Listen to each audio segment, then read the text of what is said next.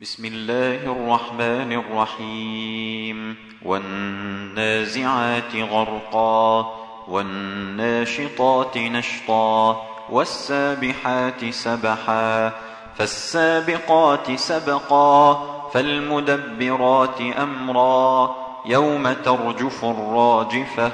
تتبعها الرادفة قلوب يومئذ واجفة أبصارها خاشعة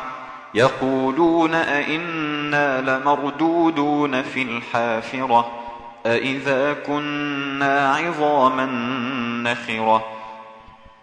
قالوا تلك إذا كرة خاسرة فإنما هي زجرة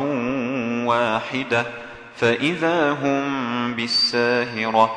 هل أتاك حديث موسى إذ ناداه ربه بالوادي المقدس طوى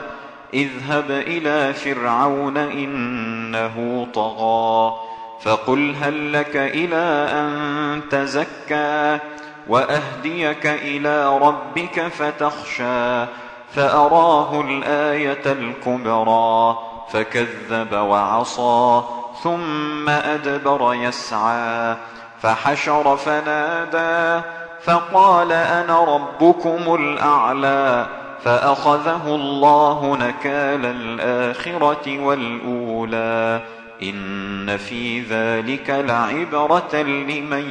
يخشى أأنتم أشد خلقا أم السماء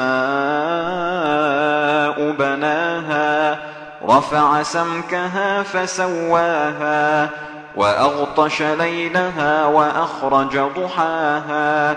والأرض بعد ذلك دحاها أخرج منها ماءها